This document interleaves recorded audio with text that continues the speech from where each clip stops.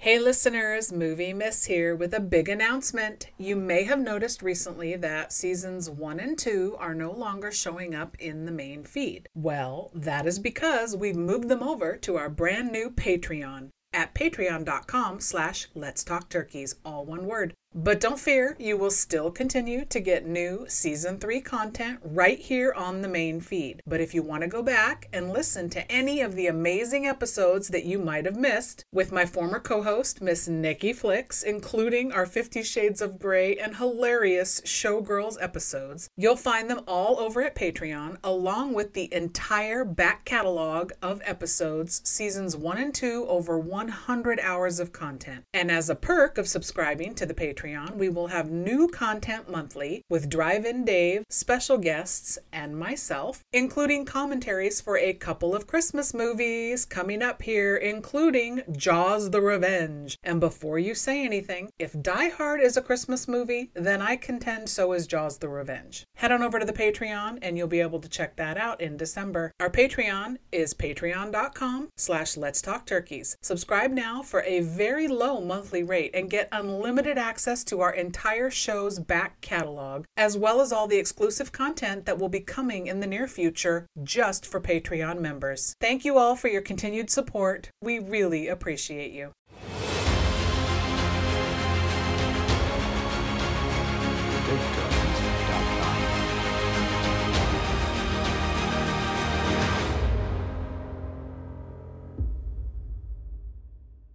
Baby, you are gonna go broke showing turkeys like these. It's turkey time. Gobble, gobble. On Christmas Eve, many years ago, I lay quietly in my bed. I did not rustle the sheets. I breathed slowly and silently. I was listening for a sound I was afraid I'd never hear.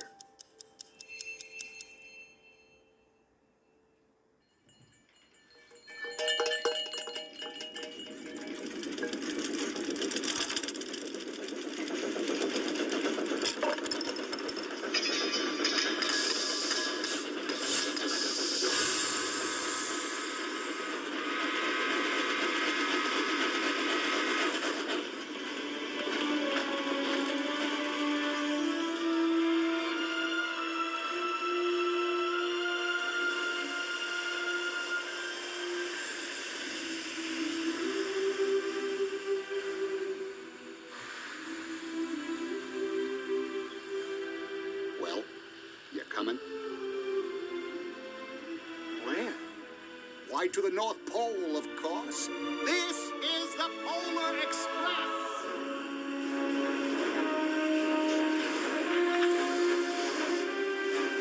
All aboard!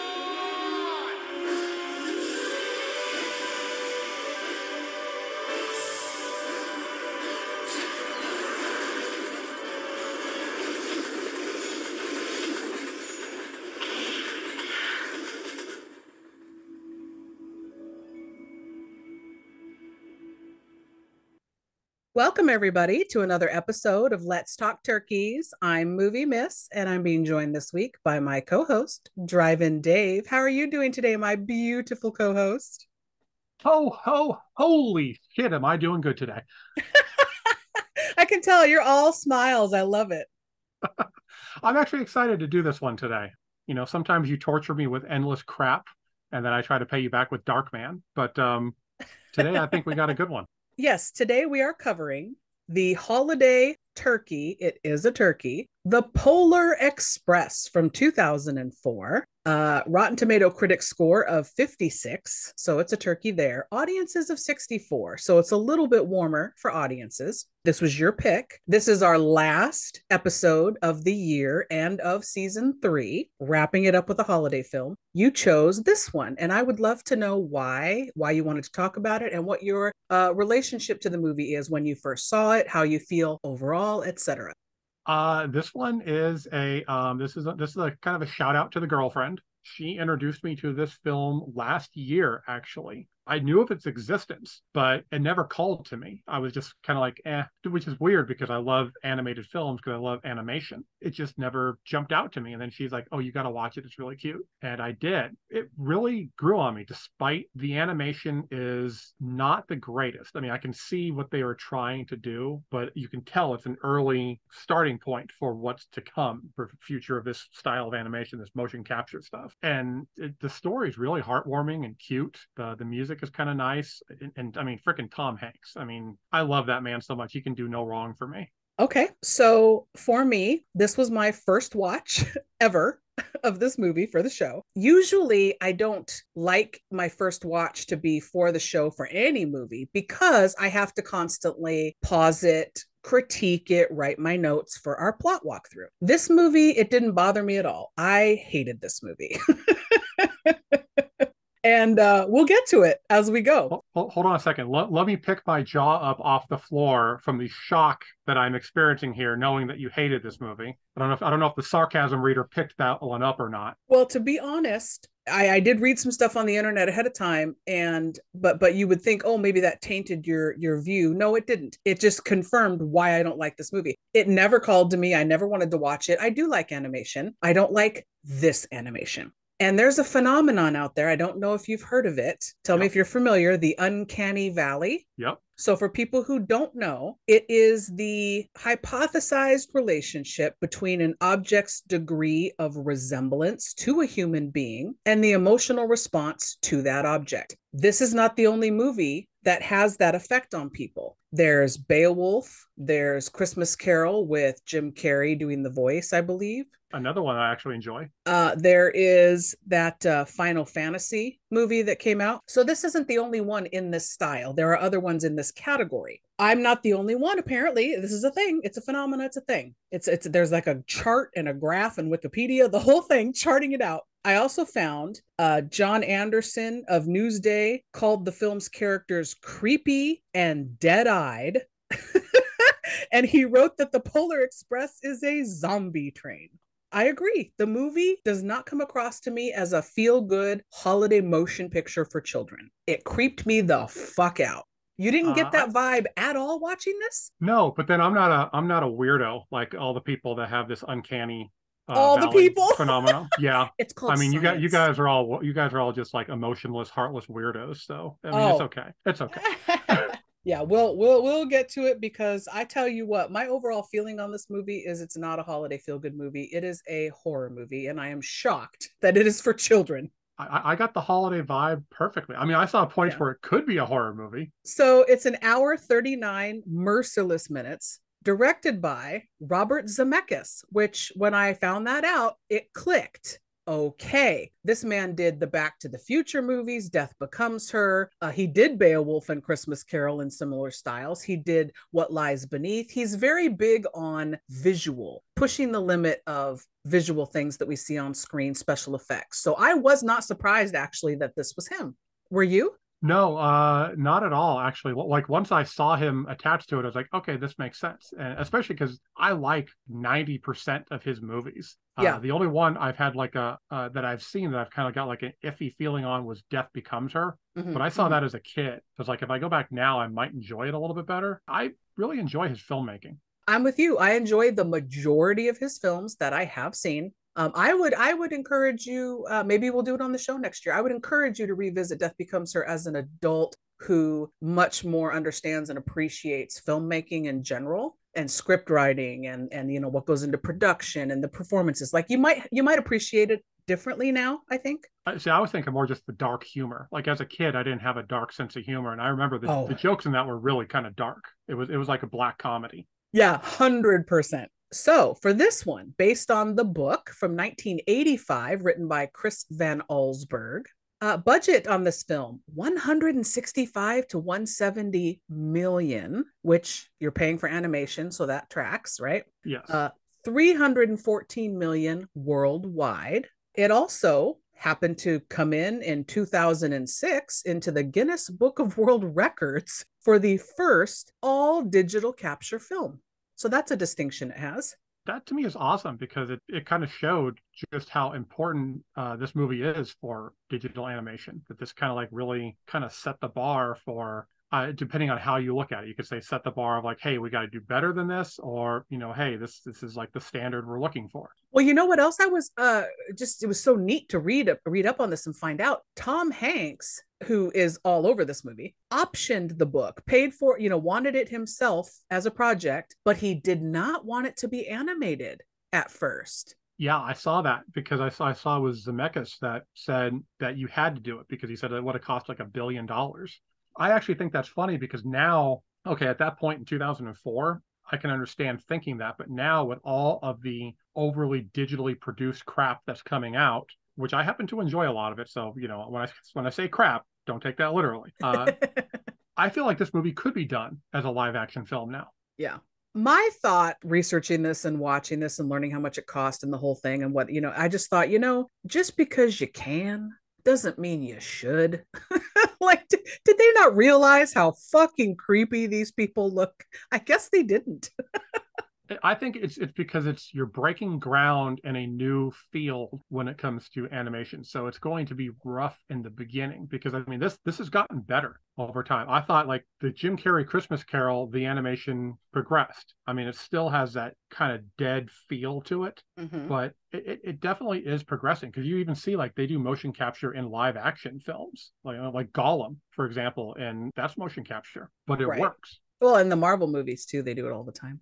So before we jump in further, I just want to point out, as always, we are now on patreon.com/let's talk turkeys, and we have these, season 3 in our main feed. So if you're new to the show and you're new to us and just coming on and listening to us fresh, you need to know, I've said it before in all the episodes, I'm not shitting all over you because you like this movie. I mean, 64% of audiences who logged an opinion love this movie. I'm sure there's people out there I know I haven't asked that love this movie. So again, this is my hot take, my opinion, shitting on what I want to shit on about the movie, not shitting on you for liking it. And that goes for you as well, my lovely co-host. And I know you know this, but I thought I should say it. I mean, we appreciate it because sometimes, we don't like getting the movie Miss Cleveland Steamer. So it is appreciated to let us know that we're not the ones that are receiving this, excuse me. Oh my God. So the IMDb plot. On Christmas Eve, a young boy embarks on a magical adventure to the North Pole on the Polar Express while learning about friendship, bravery, and the spirit of Christmas. You think that sums it up? Pretty much. I mean, this movie does not have a very elaborate storyline. I mean, it's not like there was going to be like a M. Night Shyamalan twist at the end or something. It's not super deep. No, there's no deep. This is about 3 feet deep. So let's jump into the plot, shall we? All right. Our movie begins with studio logos all over, and I like that they're frozen. That's a fun touch. Yeah, I love when movies incorporate the logo into like the whatever the theme of the film is. They all need to do that. Warner Brothers seems to do it the best. Yeah, it's a cute touch. I really do like it. Music plays, we get title card. Then we pan to a snow-covered neighborhood at night and then into the bedroom of a sleeping child as a narrator begins to speak. I want to point out that I like the opening just sucks me in because I think I've always wanted a nice snowy Christmas like this, like the town. It just seems so like lovely, like especially for Christmas.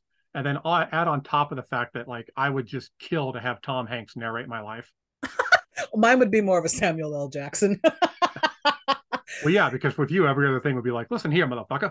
That's right. Oh, yeah, I have a theme song in my head. Like when I'm out in public and I'm walking around doing things, I'm always bopping Ally McBeal style to like my own theme song. I also have my own narrator. So that makes sense that you would too. I have my own theme song too. And for anyone who knows the reference, it is The Touch by Stan Bush. Whenever I walk out the door, that clicks off like I'm walking through the curtain at WrestleMania. Okay. I don't know the reference, but it still makes me laugh to picture you walking out the front door going, I'm conquering the day, motherfuckers.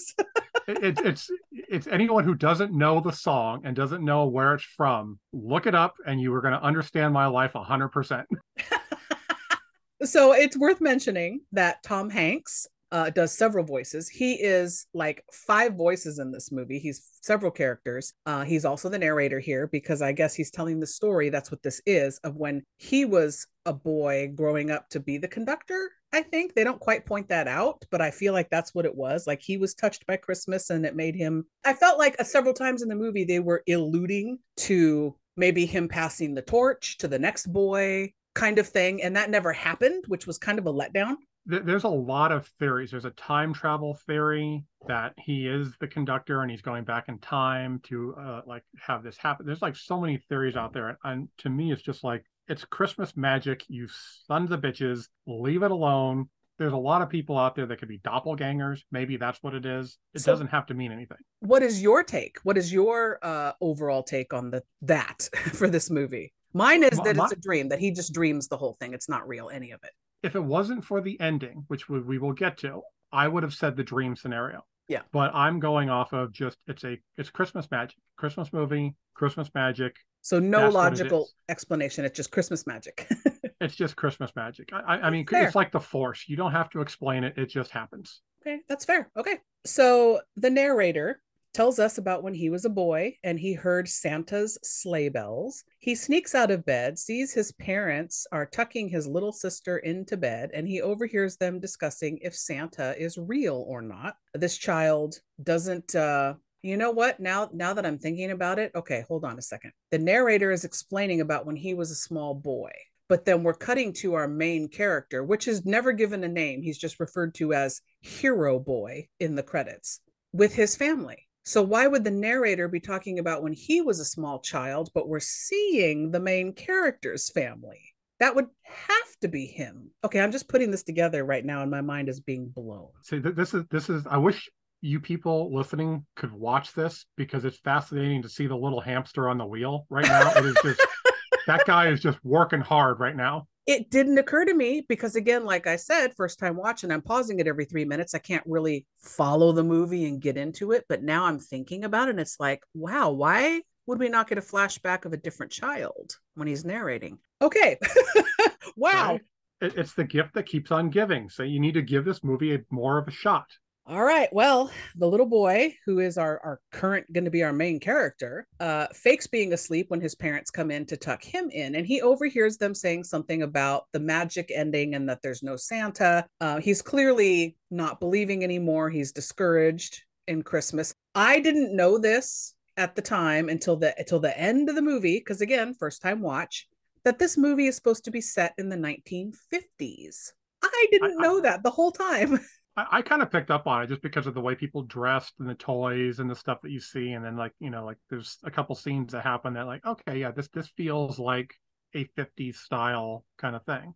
Okay. Plus, I mean, I think Zemeckis is like obsessed with the 50s. Well, that makes sense. He was probably born around, 40s or 50s. I think he's at that age. That's true. That makes sense. I think we're all obsessed with like what our childhood is. I mean, for me, it's the 90s. For me, it's the 80s. So yeah. All right, so this boy finally falls asleep for realsies at about 10:30-ish because we see his clock. And then about midnight, he wakes up to hear some stuff moving and rattling, and it's kind of like a mini earthquake in his room. It's very unsettling. I was like, oh, this poor child. That would freak me out. But I would point out that it's 11:55 is the time. Keep track of the time. You have to keep track of the time in this movie. Oh, that's right, because Christmas magic. Yes. It does come in, you're right. So at 5 to midnight, all this happens. So he throws on his robe and slippers, runs outside, sees a giant train has stopped right in front of his house on his little street. First time watch, I'm like, well, he's clearly dreaming. There's no train that runs down this neighborhood street. I mean, that we know of. I mean, like, it's the 50s. It's not like they cared about, like, construction codes or anything like that. This could just be like, hey, some asshole's like, you know what? Let's just put some houses by the track. They're going to be cheaper. No one's going to give a shit. So it says Polar Express on the side of the train. And we see the conductor, Tom Hanks, outside yelling, all aboard. And what's funny to me was, again, I'm going to keep saying this first time watch, I'm like, that sounds like the kid's dad, like the same voice. What the hell? So then I'm looking in the credits, which I usually try to save to the end. Yeah, Tom Hanks is so many voices in this.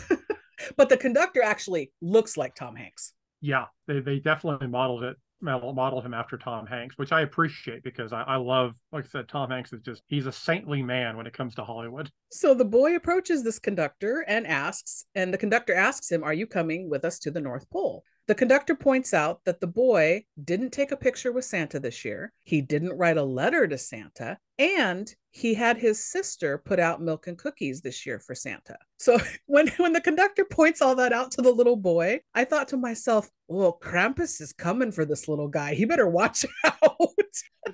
This kid is just, he's going down the wrong path. He's got to be saved. Well, I mean, like at this point, you know, a strange man comes in a giant train to pick up a bunch of kids to go see Santa Claus. I mean, this movie is either going to be a Christmas movie or an episode of Law and Order. Yes, this is my first introduction to weirdness with this movie, because I'm like, Tom Hanks is supposed to be this, you know, lovable, nice conductor guy rounding up the kids. Instead, it's very menacing. He's like, "You coming?"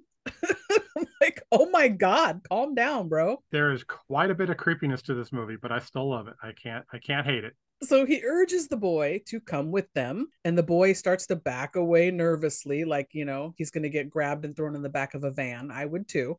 So the train begins to pull away, and the boy decides to run and jump on the train. The conductor invites him to come into the car with a bunch of other kids. There's like 20 other kids in this hopping car. They're all bustling and making noise and jumping around. It like looks like a little party, all in their pajamas. It like I said, it really does feel like this could be like any moment you're gonna hear the dun dun dun. It's like Law and Order pops up and it's like, holy shit, what the hell just happened? Dun dun. Yeah. So a lot of the kids are singing the Polar Express song, which I've never heard of before. Yeah. That's to me what's hilarious is that I've now met some people who recognize the songs from this movie. And I'm like, I've never heard a damn single thing like the original music at all until I heard this movie. And even outside of the movie, I've never heard it. So another boy starts asking our hero boy about the train, and a girl across the aisle chimes in and says it's a magic train. Cool. Happy that you know that. It is indeed a magic train, although I will point out that the train in the movie is based on a train called the Pierre Marquette 1225. And it's a restored steam locomotive located in Owasso, Michigan. Oh, that's so cool. Yes. I would like to, at the end, I will thank my research team for all the research they did for me. As you look at your hands. Thank you, research team. Oh, I got a surprise for you. Okay, so there's this kid is just annoying as fuck, right? And it was hilarious to me because this other kid starts just annoying this hero kid, asking him questions, rattling off trivia. And I'm like, this is like little fucking Sheldon Cooper, mini Sheldon Cooper kid, because he's rattling off train facts and shit. He was so fucking annoying. But what was funny to me was I immediately was like, he fucking sounds like Eddie Deason from Revenge of the Nerds. So I look in the credits and each child is played by 3 different actors throughout the course of the film. And one of them for this know-it-all kid is Eddie Deason. Yep. And I swear to God, I didn't know that when I wrote that in my notes. And then I looked at it and went, holy shit. He's got a very distinct, like I knew that was his voice. Yeah, there's a few actors out there that the moment they speak, you just like, is that who I think it is? Yep. My husband's far better at that than I am because he watches a ton of animation and movies. I'm not as good at it, but yeah, his voice I knew immediately.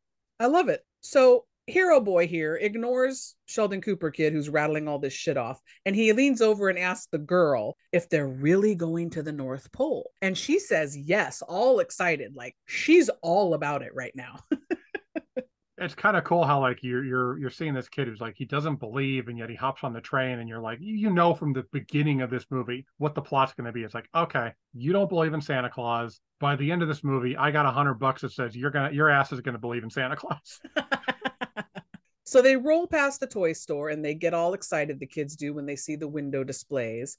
Then the conductor comes in and asks all the kids for their tickets, which again, first time watch, I was like, what? That was a little confusing, but I want to ask you a question. Did you also happen to get annoyed when Hero Boy gets disappointed by the animatronic Santa Claus in the store window? like he's looking like, oh, there's Santa Claus, and then you see like wheels and shit in the back of his back, and he just has this like down like face. That's not No, the real Santa Claus. it didn't bother me because what fucking moron child thinks Santa Claus is going to be stuck in a toy store window on Christmas Eve? That's what bothered. See, that's what bothered me was it's like, why would you be disappointed by that? Like, do you really think Santa Claus is just going to be hanging out in a fucking store window? You're right. That's exactly was my thought as well. So, like I said, the conductor comes in, asks for the tickets, and I thought, tickets? What the fuck? So Hero Boy starts checking his pockets, and he realizes he has a hole in one of his robe pockets because his little finger wiggles through. And I thought, Chekhov's hole in the pocket. Here we go. So he pulls out in his other pocket, from his other pocket, a Willy Wonka style giant golden ticket. And I thought, man, I wish I was watching Willy Wonka right now instead of this. It's true. Okay, which version of Willy Wonka? Oh, Gene Wilder, fucking 100%. Which Okay. is more of a horror movie than this movie, actually. I will always pick that one over the Johnny Depp one. I don't have a problem with Johnny Depp one. It's good for what it is. But honestly, me too. I don't hate it. yeah, but it's like it's nothing touches the Gene Wilder one. Yeah. So the conductor takes this giant golden ticket and uses his little hole punch in a very freaky way. He's like, punch, punch, punch, punch, punch, like real, just moving the ticket around, punching real fast. I'm like, what the fuck is he doing? Hands the ticket back to the little kid, and there are two letters on his ticket spaced apart that say B and E. And I thought, okay, breaking and entering. Like, what is this? Law and Order. Yeah, I really now want to see like Law and Order Polar Express edition. I really want to see that at some point. This story was ripped from the headlines. So Sheldon Cooper kid comes over, and I swear to God, every time he opens his mouth, I want to slap his face. He was supposed to be annoying, I guess. He was, but they almost overdid it. You know this is going to be one of those movies that the kids are not going to be the same when you first see them to like the last scene. Like there's going to be some emotional growth and all that shit. Which again goes to the whole, it's like it goes to the whole Law and Order. These kids are going to be traumatized at some point. But this kid does not have a redeeming quality about him whatsoever. Every time he says a damn word, you're just like, you want to be like, shut the hell up and go to your room, you little shit. So and we're going to discuss that, what you just said about him, your hypothesis of his growth and whatnot at the end, because his ticket now gets punched, and I wanted to punch his ticket. And it said L-E. I was like, okay, the kids are getting different letters. I'm not sure why, but it's happening. So then the conductor announces we are making a stop, and somehow some little kid knows that they're on the other side of the tracks. Oh, we're stopping. We're on the other side of the tracks now. Ooh. And I'm like, how the fuck would you know that? You look like you're 6. How do you know where you are geographically in this town?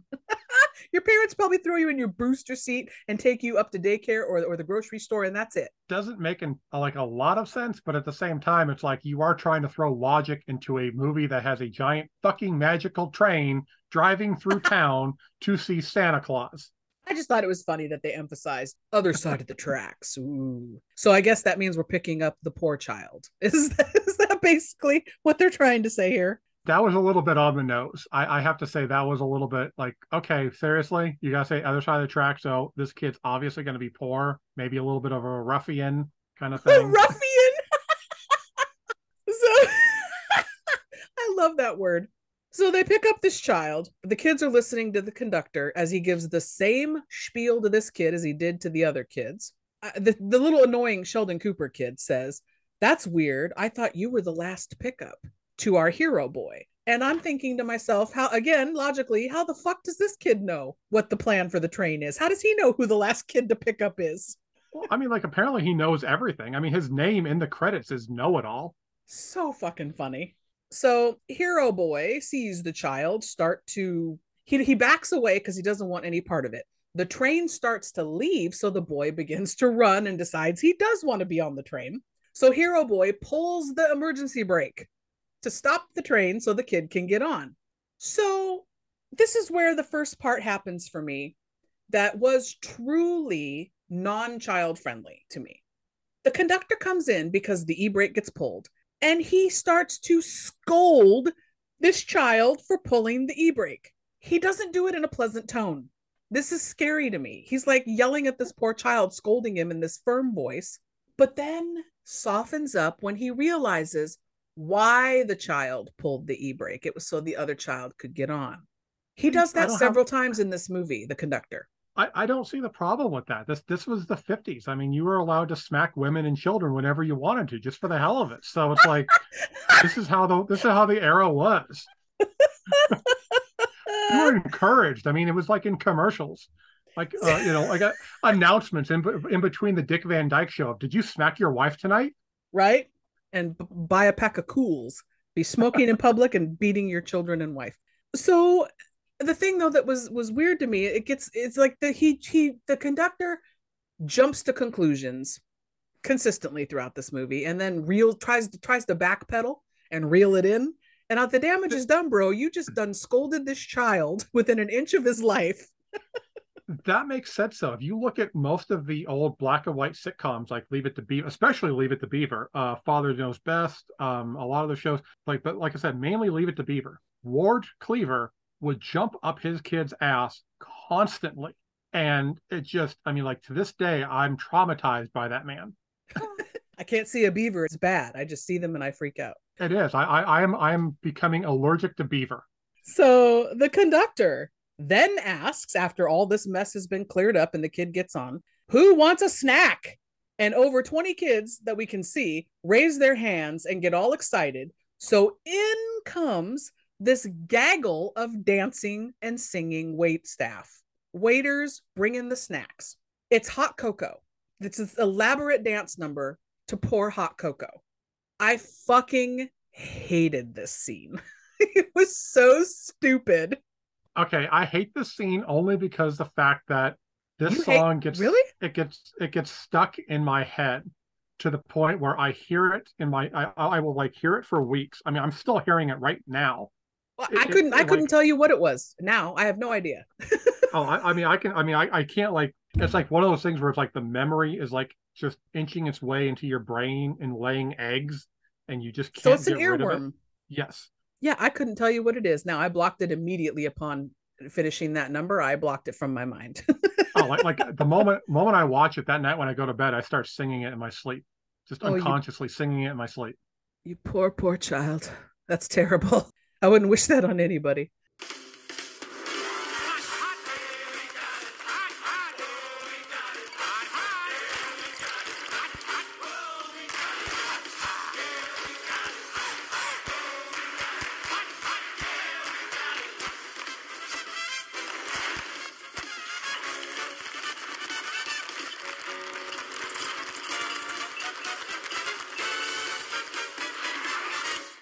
So Tom Hanks here, the conductor, proceeds to sort of half sing some of the lyrics with the hot chocolate. We witness the most bizarre series of hot beverage pouring I've ever seen in my life. And what I thought was really annoying was when the wait staff jumps on the tables and they're dancing right where the children are going to put their food and drinks. Like, get off my table, you grosso with your feet. That's what I was thinking. Don't dance on my table, sir. This is the 50s. Children have no rights. I'm going to dance in front of your mouth and you're going to like it. You're going to eat and drink whatever I give you.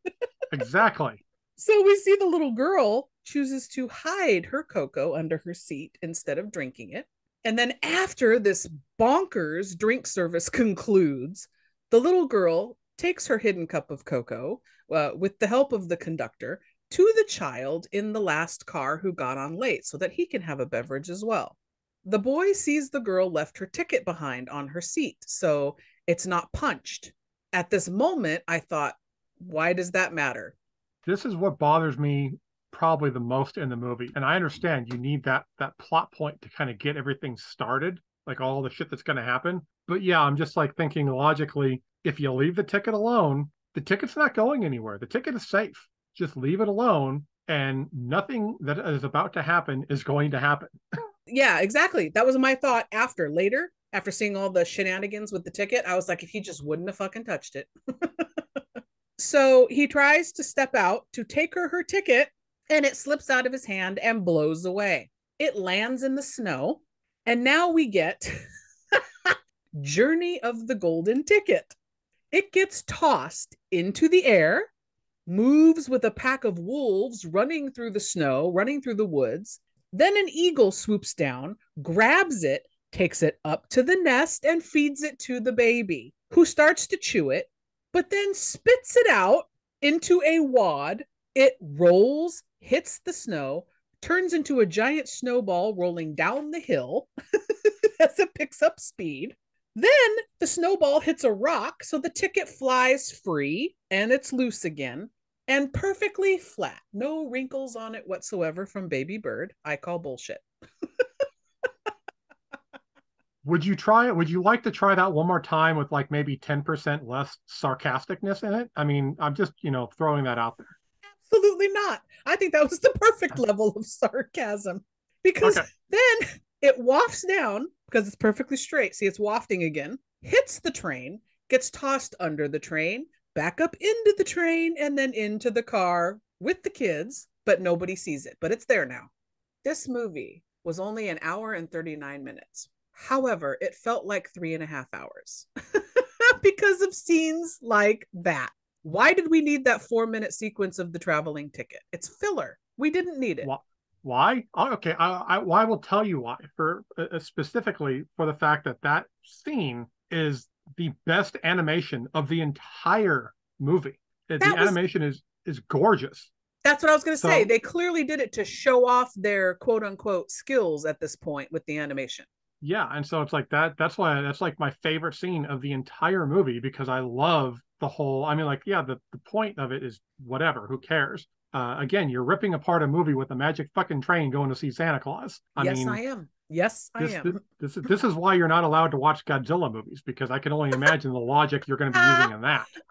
Um, but like it's gorgeous. I absolutely love watching it, and of course, then you throw in the fact that it is a nod to the Feather from Forrest Gump, which was also directed by Zemeckis.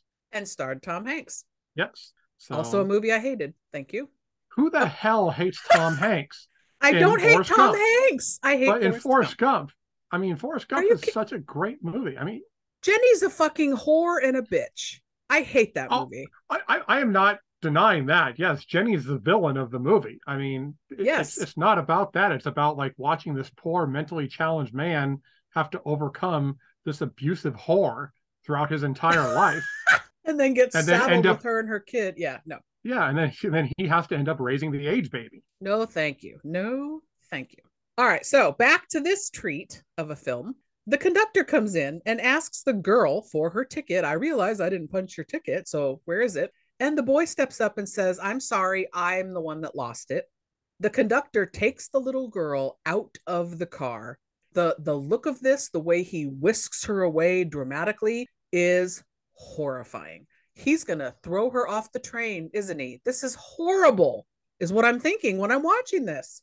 And then little asshole know-it-all Sheldon Cooper kid says, oh, he's gonna throw her off the train. So he confirms what I was thinking. That the conductor's putting the fear of God into these children. What the fuck is happening? Okay, I've got to admit, I'm going to flat out admit it. One of the reasons I chose this movie is because I knew this is what I was going to be hearing today. And I absolutely love the fact that this shit tortured the hell out of you. Well, I'm glad we could end the season on a high note for you, sir. This is for an entire year of dealing with Darkman hatred. Okay, but I'm hoping now, season 4, we're going to wipe the slate clean and move on from all of this. So the boy now finds the ticket because it magically made it back into the car, runs out to look for the conductor. Hey, I found her ticket. I got it. I got it. The quiet little boy, the late passenger who's just sitting there in his little caboose train, a car all by himself quietly, is no help. I wanted to ask you, did you watch Malcolm in the Middle? I know of it and have seen clips from it, but I've never watched the show. No. Okay, because I'm kind of curious, and this is going to go to anyone who listens to this too. If you guys out there, guys, gals, like have watched Malcolm in the Middle, am I the only one that thought that this kid, the shy kid, I guess his name's Billy, am I the only one that thinks he reminds me of Dewey from Malcolm in the Middle? That was the smallest child, because the look and everything just to me looks like him. I see it. I 100% see it when you say that. I didn't see it at the time because I wasn't making that connection. But yes, now that you pointed out, yes. Then you think that they're going to look like, trying to make them look like real people. So they're, doing what they can. Maybe they modeled it sort of after him. Who knows? Well, I believe the motion capture they did motion like they modeled them after a lot of the people that played the role. Because Hero Boy, one of the people that was the motion capture actors was Josh Hutcherson, which is one of the reasons I should hate this movie because I hate that fucker. But I am not familiar with his catalog of work. What do you dislike him from? Five Nights at Freddy's. He was in that. He was the security guard, and he played the whiniest, complainiest character I've ever seen in my entire life. He was also in Hunger Games. Okay, so those are all things I've not seen. Okay, well, you're not missing anything. That's what I've heard. That's why I haven't watched them. All right, so he goes up on the top of the train to look for the conductor and the little girl. He sees footprints and a light in the distance down the train. So the kid chases after them. He gets to the end of the train and there's no conductor, no little girl, but there is, and this is how he's named in the credits, a hobo, which is one of my favorite words in the English language. A hobo with a fucking setup on the top of this train in the snow, fire with the can of beans and the shoe tied up. Like, he's fucking classic 50s hobo on top of the train. And I'm going, what now? What is this? Oh. So he's chilling. He's playing this little weird musical instrument. And this train is whizzing along. This train is going so fast. I'm going, this kid has to be dreaming. There's no way an actual person is sitting on top of a train. Again, G-rated motion picture, right? The little boy says, hey, mister, I'm looking for a girl. And the hobo says, what does he say back to the boy? Do you remember? That was something along the lines of, ain't we all, kid? Ain't we all, kid? Yeah. What? This is a small child. Okay. We don't need to hear about how lonely and horny you are, sir. This is a G-rated Christmas movie. Okay. Now, to be fair, there is he did not say he was looking to bend a girl over a barrel and give her a Christmas candy cane up the ass, okay? Over his all hobo he said, yeah, it's like all he said was just, ain't we all looking for a girl? That could be a girl to cook for you. Because again, this is the 50s. Oh my God! Breathe. So this hobo, voiced by Tom Hanks, also. I do like that Tom Hanks has a very specific tone and way that he's cadence to his voice and the way he speaks, but he changes it up just enough that it took me a minute to realize it was him. So that was cool. It kind of looked like him too. That was what was interesting to me, which now that I think about it, that kind of goes into the whole comparing this to like some people say this is like a Christmas Carol kind of movie. And now I can kind of say it. The hobo is one of the ghosts. Well, we find out he fucking is a ghost in this weird world. That's right. Why you got to do that? If this is just magic, why he got to be a ghost? I don't know. Well, because to add to the horror aspect. Okay, first off, now the horror aspect works because when you think about it, there is a tradition of scary stories for Christmas. So this works. So the hobo tells the child that he rides this train for free all the time because he's the king of the North Pole and he owns the train. What? Okay, anyway. Have you ever met, I was going to say, have you ever met a hobo who's not delusional? I've never met a hobo, so I don't know. He offers the child some hot coffee. He calls it a cup of joe, and the child takes a sip and, of course, gags and spits it out. Who the fuck offers a child hot coffee? You gotta grow up sometime, you little fucker. Then they discuss Santa Claus. The hobo puts on a filthy looking Santa hat, which tracks because he's dirty. He's a hobo. He does a hearty laugh and ho, ho, ho. And to me, the way that this guy ho, ho, ho's when he goes ho, ho, ho, he sounds like that dumb shark laugh from the end of Strange Wilderness. When you texted me that, I was literally about to watch the movie. And I was like, oh, fuck, don't do this to me because now I'm going to die laughing when I see that scene. And I did. Did you hear it? Okay. Yeah, I heard it. Yes. That's what immediately clicked in my head. Oh, oh, oh, oh, oh, oh, oh, oh, oh, oh, oh.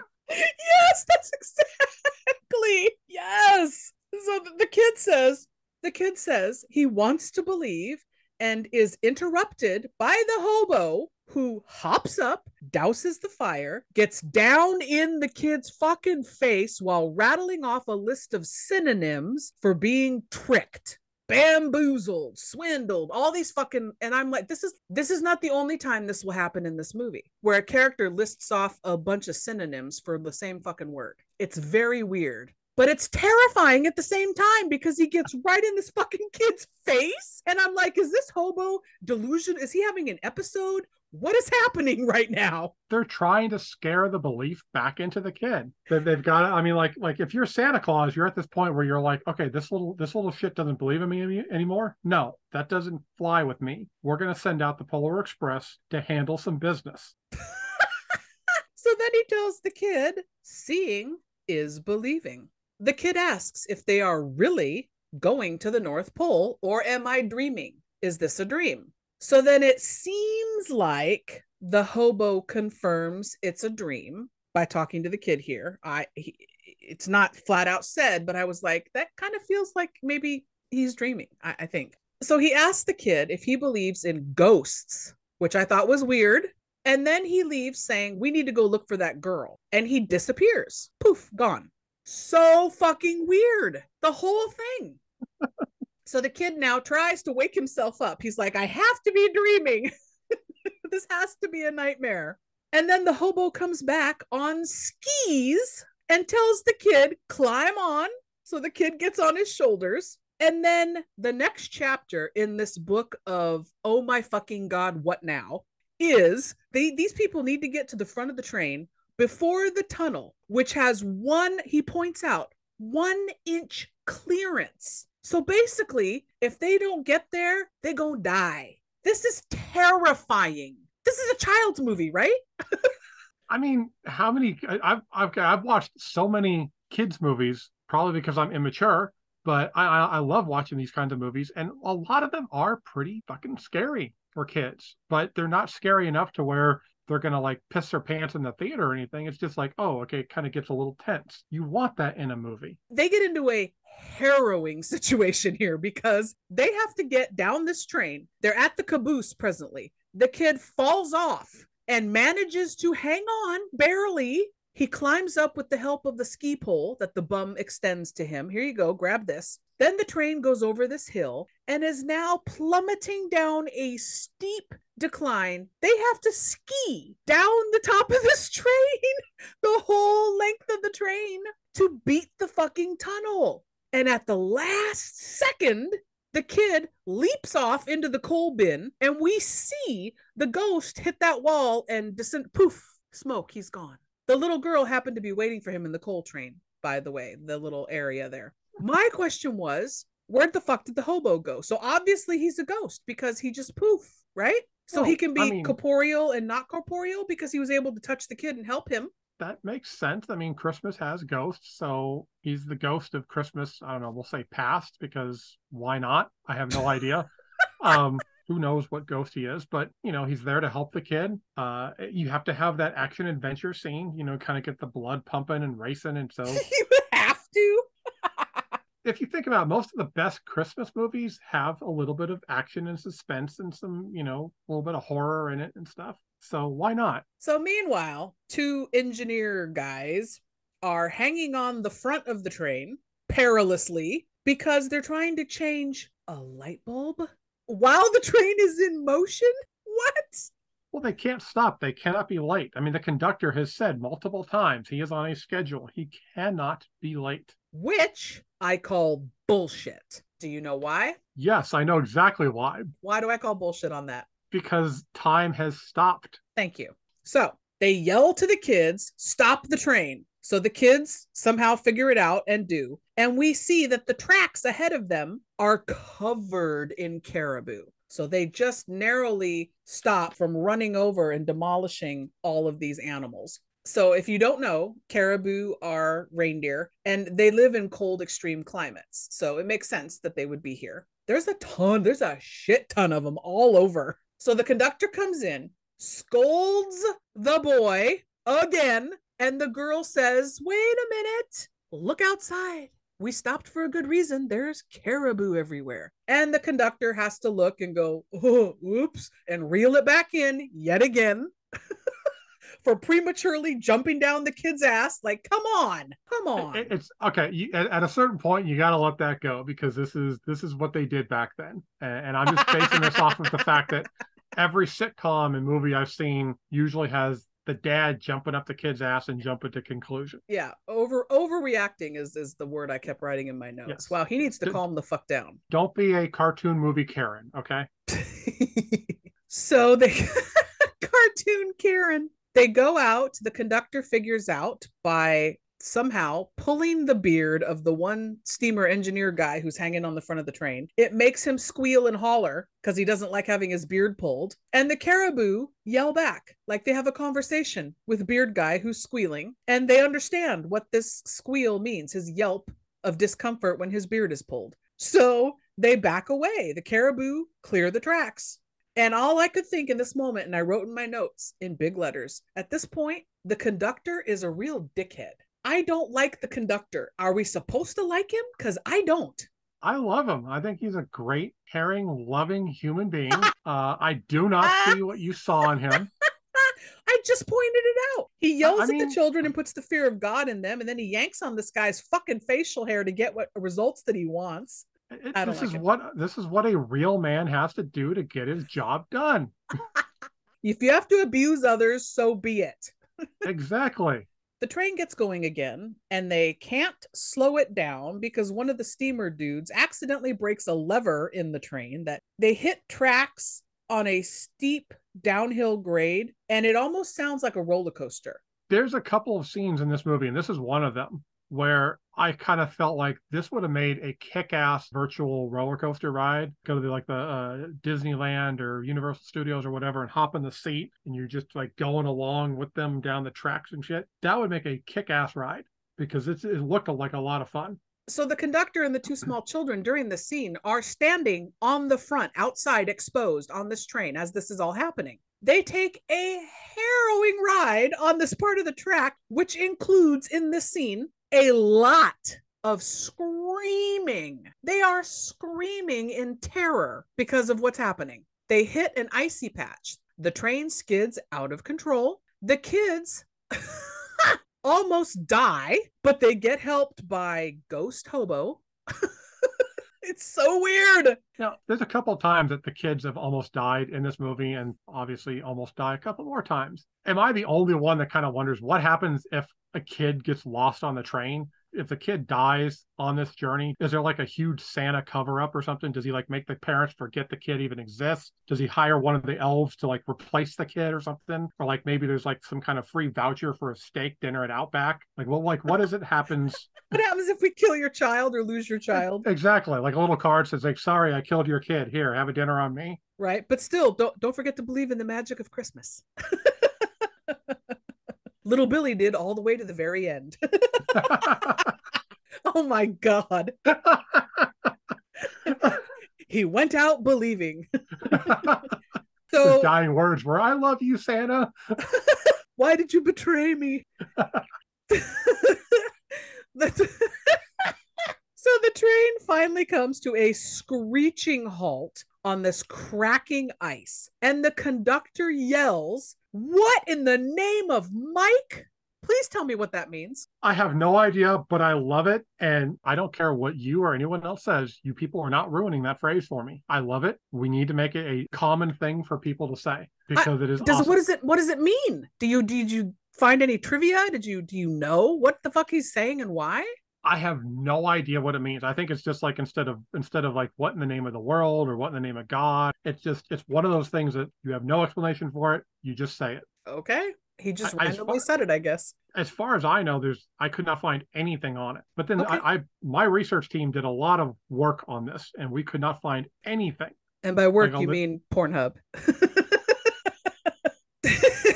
They start the train up again, and they are sliding off the tracks on ice, all willy-nilly, all over the place. They see some tracks, and they turn and aim for those. They're going to skid on this ice and aim for those tracks. I just was rolling with this. I was like, whatever. It's a magic train. It can do whatever. I mean, like the damn train goes from at one point having like 20 fucking cars to like 5 cars. So it's like this train can do anything at this point. It really can. It's the chitty chitty bang bang of trains. So, of course, they make it, even though cars are collapsing, which I would assume killing children, but they all seem to make it, all the children. They almost lose the girl's golden ticket again. Did all the kids make it? Because we never actually saw all the kids. Oh, that's a good point. So they could have been a couple that were lost. So that those vouchers could have been like shipped out like later that night. Could have been some casualties. I think you're right. So the golden ticket gets saved. The conductor punches an LE also into the girl's ticket, and the hero boy points out, oh, that's the same as Sheldon Cooper kid's ticket. Huh, an LE. Like, okay. The conductor and 2 kids go into a train car full of junky old discarded toys that he calls forsaken and abandoned. This train is spooky, this car. Dark. The music isn't cheerful when they go in. All these toys look disheveled and dirty and discarded. Not a happy scene. What did you want? Broken toys with the soundtrack of da da da da da da da da da? Like, was that supposed to be playing in the background? Hey, I will point out that you can have an island full of misfit toys, and it's happier than this. And I will point out that Just saying. Those movies are complete and utter boring crap. So the conductor and the girl take off and leave Hero Boy alone with these marionette puppets that start talking to him. One of them is an Ebenezer Scrooge puppet, which is funny because Zemeckis does the Christmas Carol in this animation style as well. And Scrooge says that he's just like him, the little boy, about Christmas. Scrooge is Tom Hanks again. The kid panics and gets out of the car and back into the one with all the kids. So terrifying for this poor child. He wanted a Christmas miracle. He didn't want to be scared to death. Well, you can't feel too bad for him because before Scrooge gave him all that shit, he was looking at some puppet boobs. I mean, you saw the way he was eyeing the tits on that one marionette. Well, puberty is just around the corner, so. True. And I mean, like at that age, that's probably the best you're going to get is some puppet titties. So the hero boy goes to the last car and sees that the girl is eavesdropping on the lonely little boy, which we find out his name is Billy, like you said. He's outside singing, just looking off into the night sky. The girl joins in singing, and it's this optimistic song about Christmas. I thought to myself, are all these kids on the train doubters? Aren't they all on this Polar Express mission like our hero boy because they've lost the meaning of Christmas in their soul? Maybe not, is what I was thinking now. I'll point out a little bit later, I have a theory as to why. I don't know why all of them are on there, but I have a theory as to why certain children were specifically picked. Because she seems extremely optimistic and loves Christmas by the way she's trying to encourage little sad Billy here. So the conductor comes out and tells the kids who are now looking at the northern lights that they just crossed the Arctic Circle. So I'm like, oh, their train is like running across the ocean now? Like, what is happening? Magic train, I guess? I mean, how many times do I have to throw that phrase out here? Magic train. This is the first time it appeared in my notes, though. I was like, what? I figured I was going to have to bring this up to you several times to point that out because I know little Miss Know-It-All over here was going to shoot down everything about this movie. I'm surprised you did not bring up the fact that the conductor walks like he has hemorrhoids. I was not checking out his ass, thank you very much. He's a cartoon character. All I'm saying is that sometimes you got to look. I do notice, oddly, now that you say that, when characters, animated or otherwise, are bow-legged, I always notice a bow-legged person walking, but I never pay attention to other ways that people walk. It's okay. It's going to sound so much like a bullshit excuse, but I do look at animated asses because I'm trying to always figure out how you draw that when people are walking. Well, no, that makes complete sense because knowing you, being an artist at heart and drawing, that makes sense that you would want to see how animation is done. That makes sense. That's not weird at all. Okay, good, because I'm sure that there's a couple people right now that are going to be listening and be like, bullshit, you just want to see some cartoon ass. No, I understand you're looking at the mechanics of it. Makes complete sense.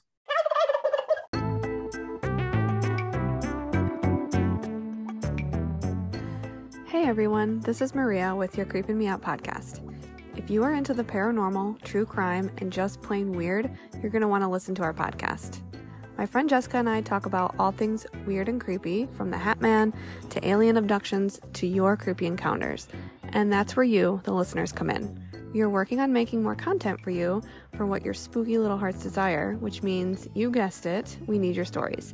You can email them to ycmopod@gmail.com. You can also find a link in our Instagram where you can leave a voice message. You can follow us on Instagram, Threads, and Twitter at ycmopod. Thank you for listening, and stay creepy, my friends.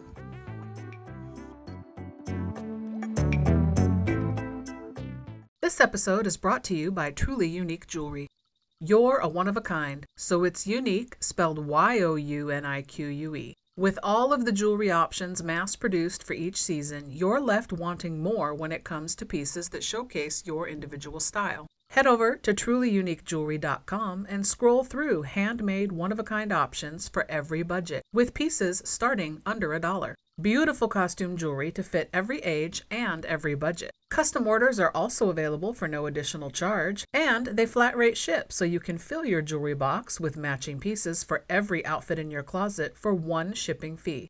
From earrings to bracelets to necklaces, even rosaries and combination sets. Cost is no longer a barrier to having the looks that you want that scream uniquely you. Go to the Facebook page for Truly Unique Jewelry for updates and discount information when you follow the page. Feel good about supporting a small business while you're updating and expanding your jewelry collection, adding pieces for every occasion. Visit trulyuniquejewelry.com, and remember, it's unique spelled YOUNIQUE. And now, back to the show. So the conductor points out the North Pole, which they are rapidly approaching, is just over there, and you see like this little light in the distance. We hear children singing the Polar Express song again inside the train as the train travels into the town now with 5 minutes to spare. The conductor points out it's 5 minutes to midnight. Okay, if I remember right, this is the point where the kids yell, like, as they're going into the town. One of the kids yells out, "Look, elves," or something like that. And I believe it's the fat kid. The fat kid, whoever did the animation on that, that's one of those few times where I'm like, okay, yeah, that was bad animation, because that kid looks god awful. I didn't even notice. You go back and watch, like of all the kids, he is the worst looking kid. Oh, no, sir. I will never go back and watch this ever again. Thank you. Oh, you will. You will. I will. We will do a remastered version of this episode. I also want to point out that the visuals for the North Pole are based on the architecture of the Pullman plant, maker of Pullman railroad cars in Chicago. Oh, that's neat. Yeah, I did not know that. I actually kind of wanted to go look up the pictures now of the Pullman plant, because I kind of like, I love the architecture of the North Pole. So we see the conductor take his hat off. He's coughing, sweating, a little nervous about how they were going to make it there on time. And we get to see that they zoom in and show that he has a bald head on top. Why? Why does that matter?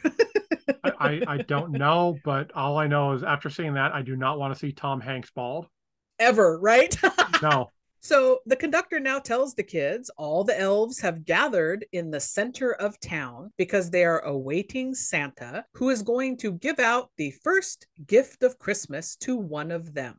And if I remember right, this is the part where he's telling the kids to line up. And it's like, he does a little line where he's like, taller kids in the front and shorter kids in the back or something like that.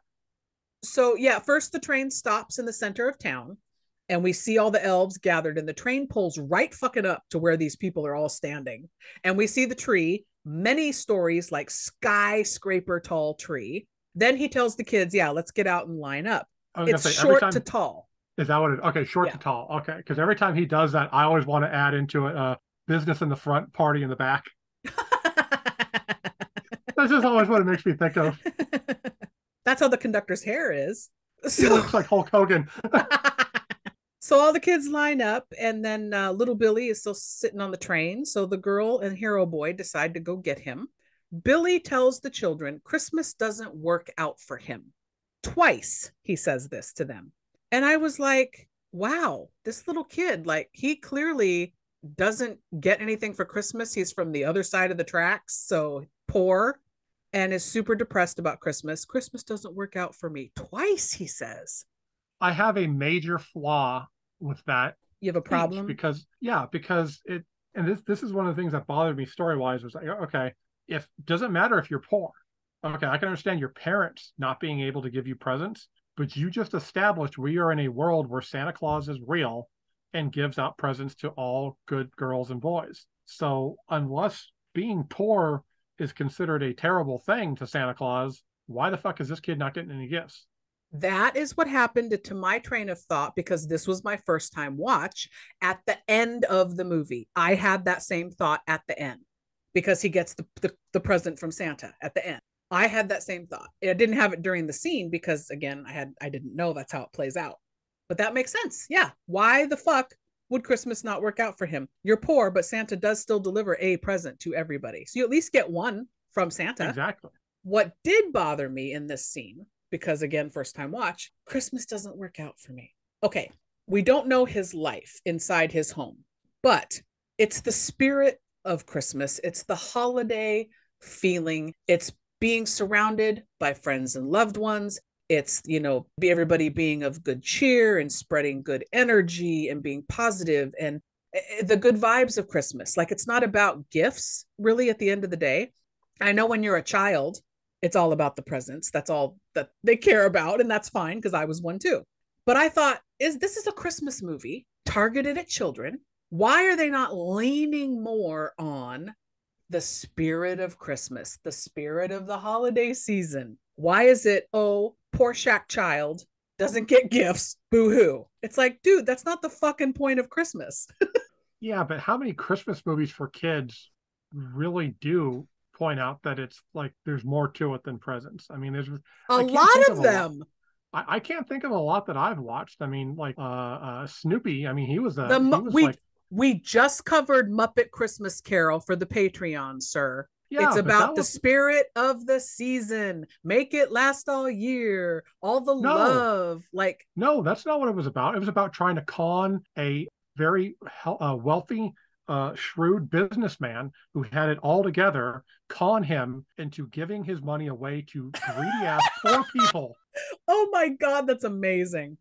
All right. He doesn't want to come out. Christmas sucks for him. Okay, we get it. Boo-hoo. But the kids keep pestering him. Wait a second. You just went from the Christmas spirit and it's not about greed and presents to, oh, shut up, you whiny little shit. We're tired of hearing you complain about how Christmas doesn't work out for you. No, because he's complaining he doesn't get presents. That's not what this should be about. So as they're pestering him, the car detaches from the rest of the train and starts racing down a hill fast. Again, the kids are looking for a break. I can't find the brakes. And they're screaming as they race down this hill. It's terrifying. Once again, children in peril in this Christmas movie. What the fuck? I do not recall you complaining about the fact that, Tiny Tim was crippled and was going to die. I didn't once hear you say how traumatizing that was. You're just like, oh, he's so precious. So Hobo Ghost shows up now. He ends up smashing into a wall and turning to dust once again. Horrifying. Turning to snow, actually. Still, not something you see every day. Snow is a lot more cheerful than dust. The car goes into a tunnel, stops on a spinning platform. So the kids get out and Christmas music is playing overhead. They hear sleigh bells coming from one of the service tunnels. Hero Boy does not hear the sleigh bells. He points that out, but the little girl does. So they follow her. They first, they have to go on a terrifying tightrope walk over the single line of track trellis to get across. And one kid fucking slips. His foot slips. It's so scary. Okay, that one does bother me a little bit, and not because it's scary, but because, again, we are going back to a recurring theme throughout the Turkeyverse. Dangerous places.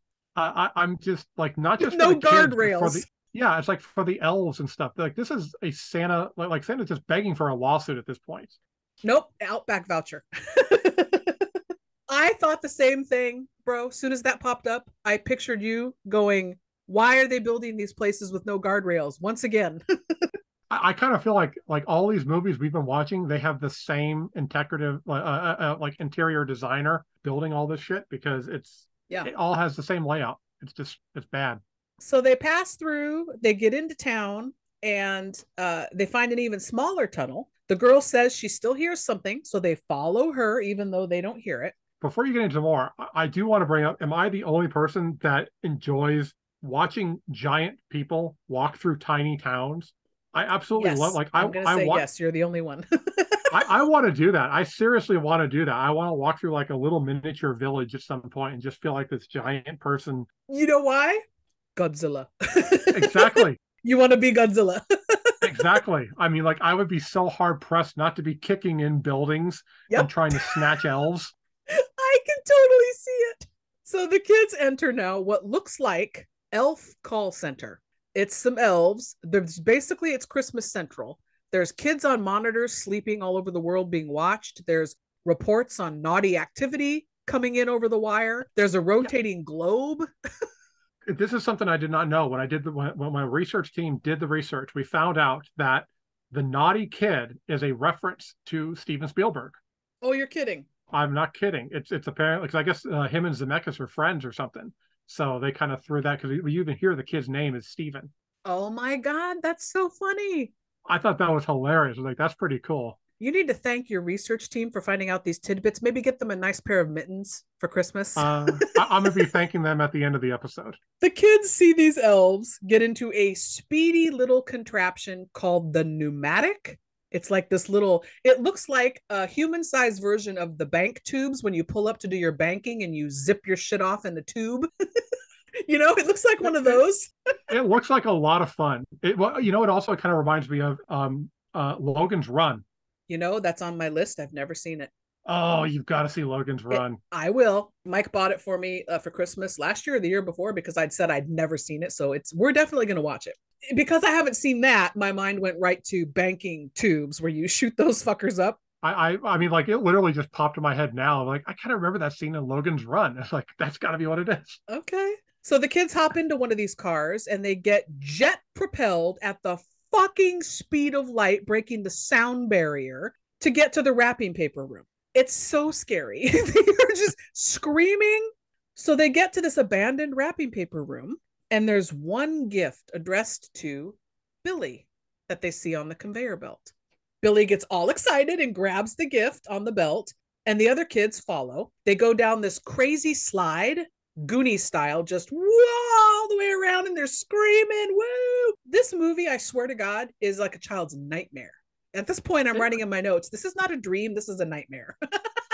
We don't know that. They could be having fun. I mean, it's not like, like, it could have gone down a dark road and turned into a horror movie instead of going wherever they were headed. It could have been like they ended up in like a Sarlacc pit or something. That would have made this movie exponentially better. So they finally land on this giant pile of presents, and after a minute, it starts to move, and it lines up under this giant hole in the roof that opens. The presents are wrapped up in this giant red bag. They're in a sack of presents, basically, at this point.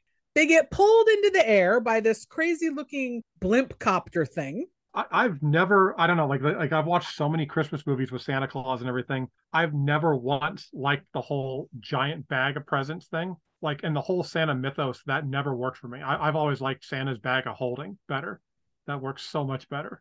Yeah, like the old vaudeville bit where they like pull one thing out of a bag that looks like it can't hold but one thing, and they keep pulling out one thing after another. Yeah, it's like, how do you have 10 things in that bag? There's no way. Yeah, that's a D&D reference, bag of holding. Okay, it's the same thing. Yeah, but I mean, I will give Santa credit though. He does have a hella big sack. He does have a pretty big sack, yes. So the kids see that they are up in the air flying now, and little Billy is being pulled down by Sheldon Cooper kid, who pops up under the fucking pile of presents. He was in there too, as they approach the tree in the center of town. So at this point, we're about an hour in of an hour 39-minute film. And I thought to myself at this moment, I've been watching this for an hour. Well, actually, for me, it was more like 2 because it takes forever to take notes. But I'm like, we're an hour of runtime into this. And really, nothing has happened. The kid got on the train, and the train got to the North Pole. That's all that's really happened so far in this movie. I think that they made this movie, Zemeckis wanted to, simply because, like you said, he wanted to show off the animation of, look what we can do, look what we can do. It could have been that. It could have been just like, childhood memories. And also, I must remind you, you are not a child. So going in watching a child's movie, you're not going to see the magic and wonder and amazement that a child would have. I have a childlike innocence and mind. So You do not. I so do. Yeah, I don't have children, but if I did, I would not let them watch this. If I have kids, I'm making them watch this. They Oh are my being God. tied to the chair and forced to watch this movie. That says volumes about you, sir. You're going to tie your children to the chair, and what are you going to pin their eyes open, Clockwork Orange style? What can I say? I am a 50s style parent. Okay, if you don't listen to me, you get 5 across the eyes. Oh my God. Please don't breed. So the bag of gifts is somehow too heavy. So the elves try to lighten the load by skydiving off. And then they bump into the giant star on the top of the tree, knocking it off of the top. So then we get bungee jumping elves to rescue the falling star. Then the bag gets put onto Santa's sleigh, sitting right by the tree. 2 things I want to point out. One, the skydiving elves is a nod to the skydiving Elvis impersonators. The skydiving Elvises. Okay. Yes. And then 2, when they start deflating the balloons to get the sleigh down or get the bag of presents down, I literally know a woman that makes that same sound. Okay, we're not going to go into that right now. So some elves find the children in the bag of presents and help them out.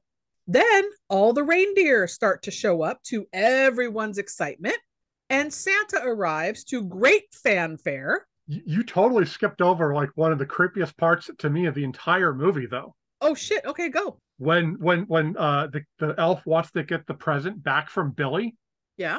and the elf is just like he does that little trust me. Like that is like the creepiest fucking trust me I've ever heard in my entire life. Oh, that just bothers me. So what you're saying is it was horrific. There was another horrific element. Thank you. Yes, in this movie. Oh, I openly admitted that there are some moments that feel horror-like. That was so creepy. You're right. You're right. I skipped over that, but it was. So Hero Boy looks very sad because he can't hear the sound of the jingle bells, which all the other kids seem to be able to hear. Santa makes his way out, and a single jingle bell goes flying off of one of the reindeer who are jumping up and down, excited that Santa's coming and it's time to go. The bell falls right at Hero Boy's feet, but he still can't hear it. He holds it up, shakes it by his ear, and he hears whispers calling him a doubter and a non-believer. He closes his eyes and he chants, I believe, 3 times, and then he can suddenly hear the jingle bell. It's a little on the nose. Personally, I wanted to see that scene like when they're singing Santa Claus is coming to town and Santa opens the door and you see the silhouette. I was really hoping that we were going to get Santa coming out and do the ho, ho, ho. I have come here to eat candy canes and kick ass. And I'm all out of candy canes. I really wanted that scene. It would have fit in this movie because it's a horror movie, low key. Santa approaches the boy and asks him what he said, and the boy tells him, and he gives Santa the jingle bell back. Santa then addresses Sheldon Cooper Kid and tells him to practice humility and patience. So this child is still an annoying little fuck at this point. He hasn't learned a damn thing, but Santa tells him, you need to work on this. And the kid's like, yes, sir. Santa then tells the little girl she is clearly full of the Christmas spirit and she's very spirited. Keep up the good work. What? I thought that this was about non-believers getting filled with the Christmas spirit. So no, clearly she, as we've seen from the whole movie, is about Christmas and the Christmas spirit. She's full of it. I have a theory on this. All right. So Santa then addresses little sad Billy and tells him there is no greater gift than friendship. Isn't there though? Because I would take a nice ribeye over a new friend any day of the week. Just saying. I would feel insulted by that right now, but I agree with you. There's so many friends I would sell up the fucking river for a nice steak dinner. And that kind of also touches on, it's not about the presents, Billy, you little poor shack shit. It's about friendship and the meaning of Christmas. Blah, blah, Okay, blah. okay. But we glaze Seriously, over it. He just says the one line. But seriously, you were bullying this poor child, literally poor child, just because he's poor and wants to have gifts. And you're just like, shut up, you whiny little shit. Quit complaining about the gifts. And like, I feel sorry for this kid. Like at this point, I want to take the kid and put him into like protective services to get him away from you. So Santa then chooses our hero boy, shocker not shocker, to be the recipient of the first gift. He brings him up to the sleigh and asks him, "What do you want for Christmas?" The boy whispers into Santa's ear. We don't get to hear what he says. Santa holds up that single jingle bell, gives it to the boy, and says, "This is a wonderful symbol of the spirit of Christmas." I would argue so is the Krampus bell, but okay. And then he tells the boy, "The true spirit of Christmas lies in your heart." And in this moment, I wrote in my notes, "And sometimes dead is better." Because that's just the voice that Santa was using. I was like, he's so creepy right now. I loved his Santa. He is one of my favorite animated Santas. Okay. I said animated Santa. So the clock now has been 5 to midnight this whole fucking time. Suddenly strikes midnight. Everyone watches as Santa cracks his lightning whip. What? And the sleigh takes off, and there was no Rudolph. I was so bummed we didn't get a Rudolph. That makes sense because I did not know this until like a couple of years ago. Rudolph is owned by a company. I forget what it is, but that's why you see a lot of movies will not use Rudolph the Red-Nosed Reindeer because he's not technically public domain. So a hush falls over the crowd, and then suddenly all the elves toss their hats into the air like it's their fucking graduation day. Everybody's cheering. And then we cut immediately to Steven Tyler Elf singing "Rockin' on Top of the World." And I wrote in my notes in big letters, "What the fuck am I watching? Is this an acid trip mushroom nightmare? What is going on right now?" I hate that scene more than anything because that is the worst cameo I've ever seen in a movie. Oh my God. Aerosmith fan or not, people have to agree this is one of the creepiest fucking pieces of animation to ever exist. So we get Elf Dance Party as the train now is going to depart Town Square. Some other elves help reattach that runaway car that had happened earlier, and the train's going to go. So the kids are boarding. The conductor punches the rest of their tickets in to fill in missing letters now. Sheldon Cooper kid, L-E, he spells out the word learn and says, as in lesson learned. What? This kid fucking didn't learn a damn thing. He's still the same annoying fucking kid he was at the beginning of the movie. That makes no sense. I'm sorry. Yeah, that doesn't know. The little girl gets her ticket punched now, and it says L-E, so it finishes out the word lead, as in be a leader. She was a default leader because she kept hearing the jingle bell sound. She got them into nothing but harrowing situations. How is this a positive thing? That she was leading the way through any of this? So then little Billy's says, depend on, as in count on, rely on. You need to trust other people. What? What does that have to do with being sad that you don't get presents? Huh? This movie completely flew over your head. I don't get that at all, though. What's the lesson he was supposed to learn there? What?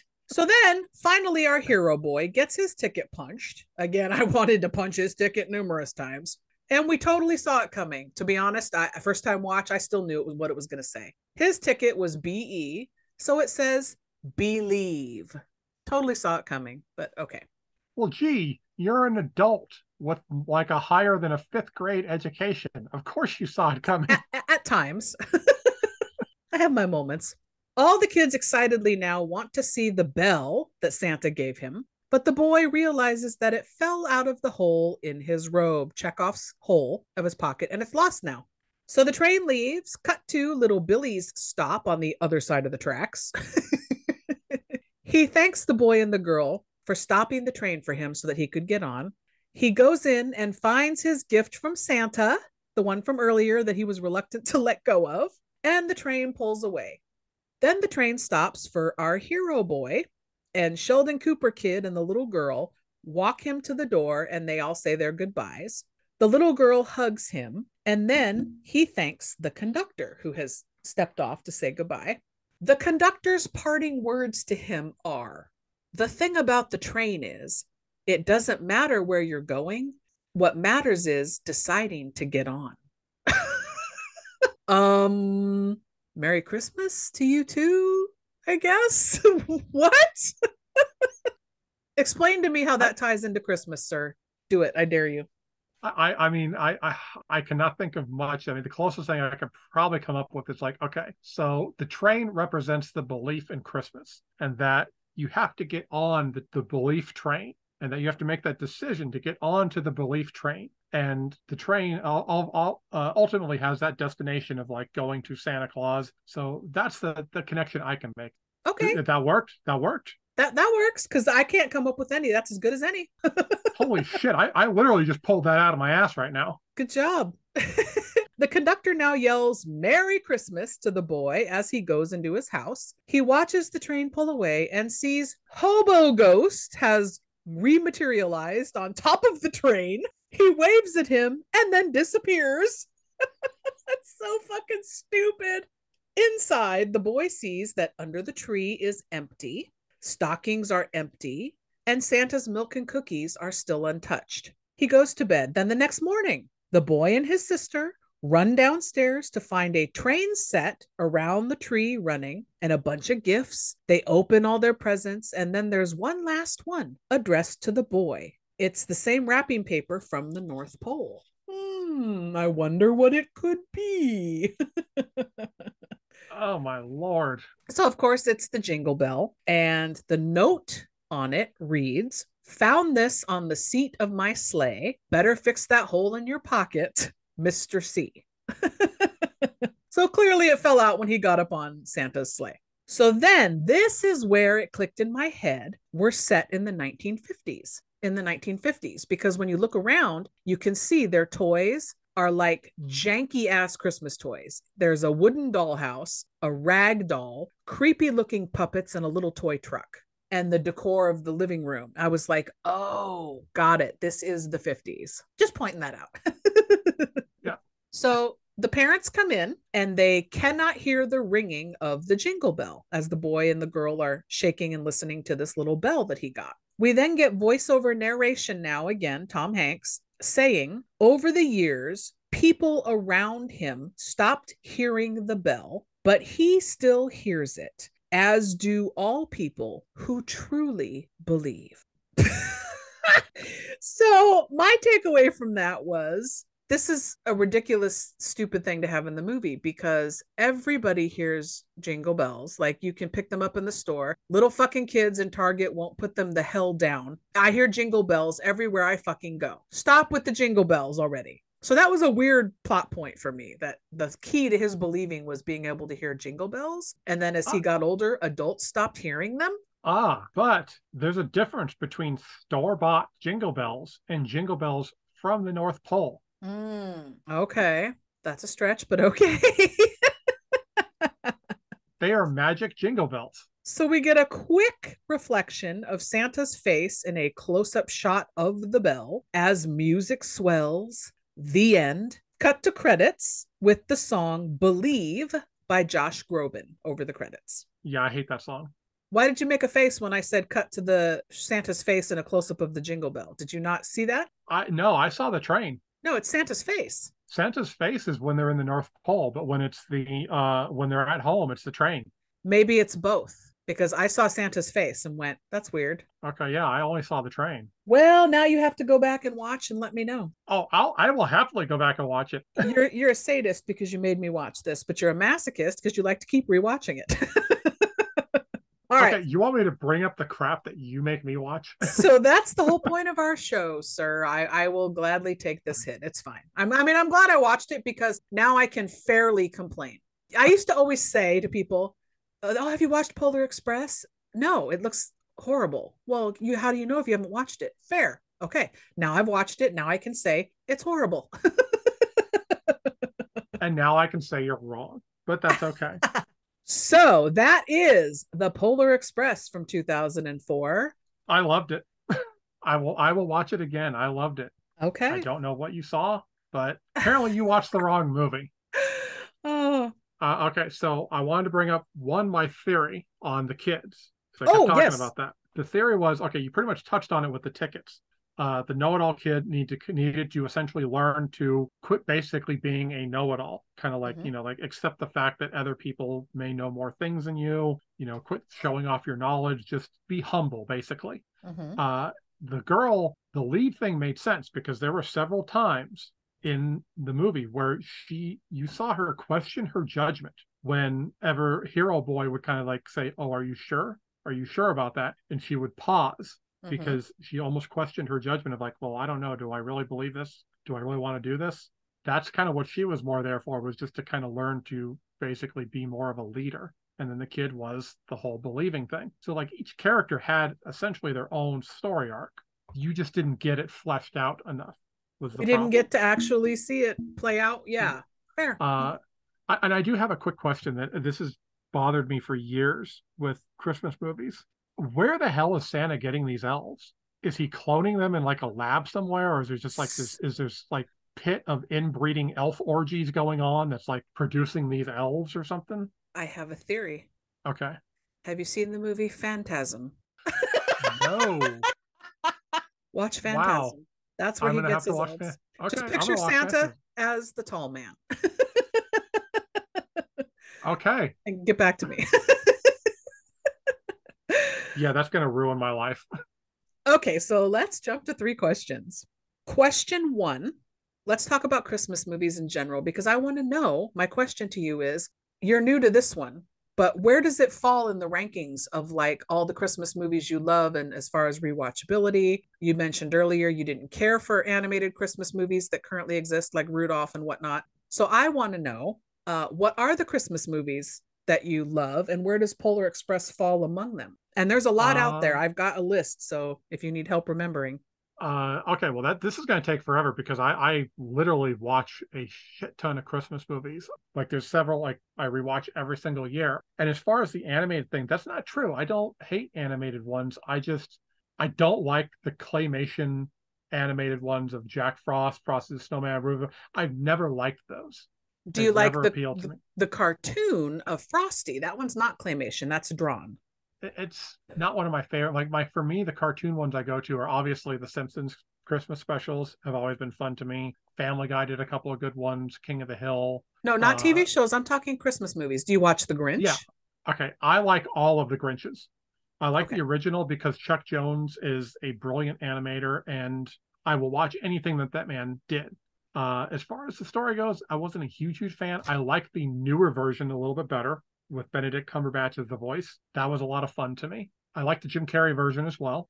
The other animated specials were I watched obviously Charlie Brown Christmas special. The Garfield Christmas special is amazing. I Okay. watch that every single year. As far as movies go, I mean, shit. Okay, Fred Claus, Miracle on 34th Street, Christmas in Connecticut, Shop Around the Corner, The Man Who Came to Dinner, It Happened on Fifth Avenue. Um, White Christmas, Holiday Inn. I've never seen Holiday Inn. I've done White Christmas though. I like Okay. that one. That's introduced me more to musicals. As far as newer ones go, like I said, the Fred Claus I just watched. Elf is growing on me. I'm not a huge Elf fan, Mm-hmm. but it is growing on me a little bit. There's one that I like that's a war movie called Joy Noel. It is the story of the Christmas truce from World War One. Oh, That is interesting. that is an amazing fucking movie. I highly recommend it to anybody. It's like that is just great movie. Before we move on to more live action ones, where does Polar Express rank in the animated hierarchy of your Christmas watching? Like, are you going to rewatch it at the top of your list, like for animation Christmas movies every year now going forward? I mean, I will definitely rewatch it every single year because there's a couple connections to it. Obviously, the girlfriend connection, Okay. the story itself is kind of cool. I like Tom Hanks. I alternate my movie watching experience, so it's like I might watch it early, I might watch it later. It just depends on the season. It's moving up there though. So, what about the live action quote unquote classics that everybody rewatches every year, pretty much like Christmas Story, Christmas Vacation? There's the ones that like everyone pulls out all the time. Are you a fan of those? Home I Alone. I do watch Home Alone every year because I grew up on that one. Christmas Story, I was never a fan of. I might give it another rewatch. I think the thing that hurt Christmas Story was the fact that for the last, I'm going to say 10 to 15 years of my fucking life, TBS and TNT shows that movie for 24 goddamn hours. And I'm like, no, fuck you. I am not watching that movie for 24 hours. What about Christmas Vacation? Scrooged? Scrooged, I got into a couple years ago. Never Okay. saw it before because, like, as a kid, like, just no one ever showed it to me. Okay. But of course, once I got into Bill Murray, I had to watch it. Fucking love it. Great movie. Watch it every year. Christmas Vacation, I do enjoy a lot. It's actually my favorite of the vacation films. Really? Okay. Me too, actually. What about Jingle All the Way? Are you rewatching that one? I might actually rewatch that one. I will give credit to that one. It's not a terrible movie. It was a lot of fun to watch.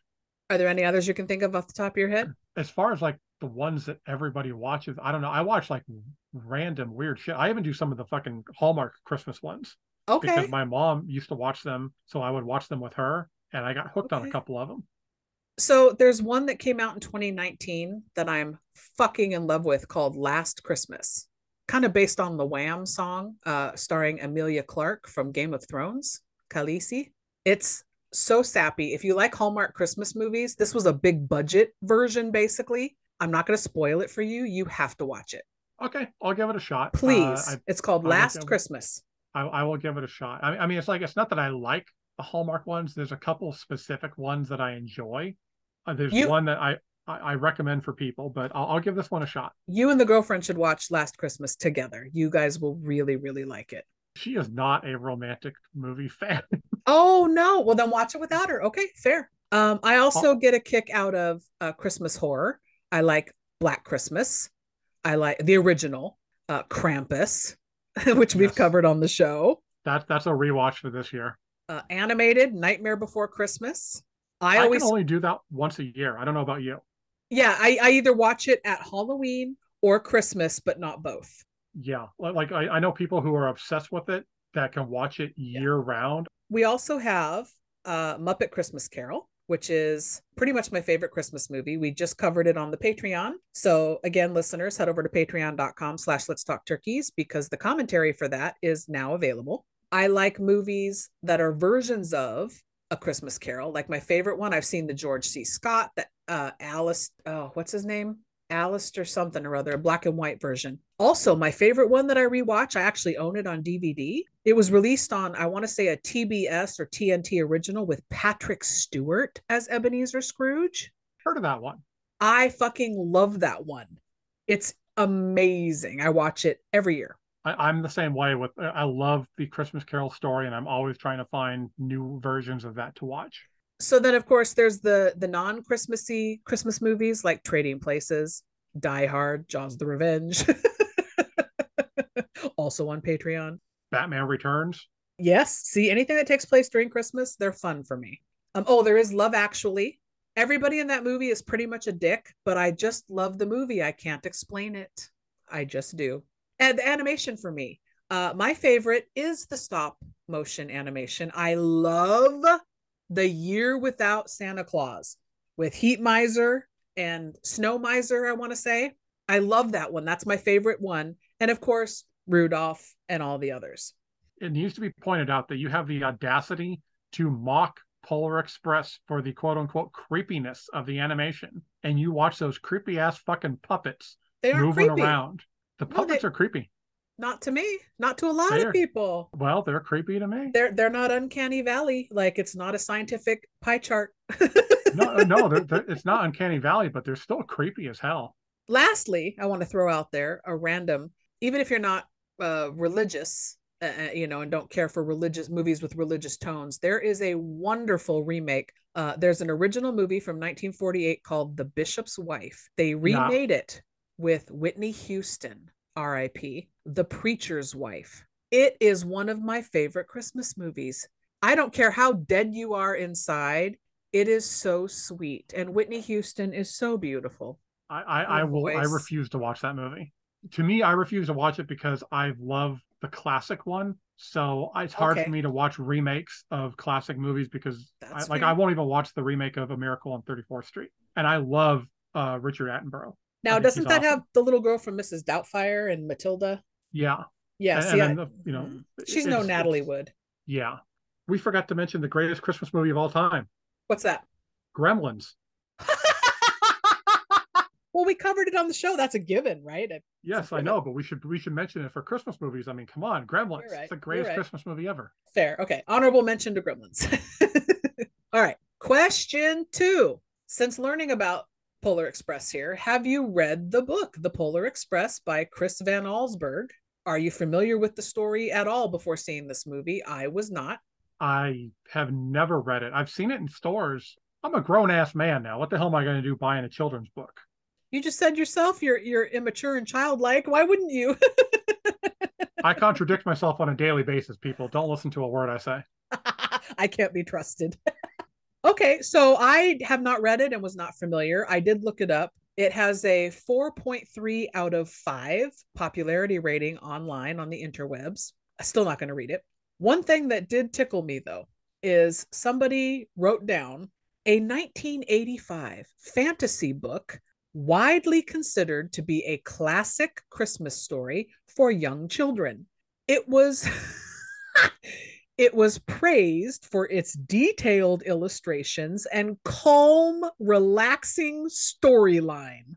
Did they not read the book when they made this movie? Because this movie is not calm or relaxing.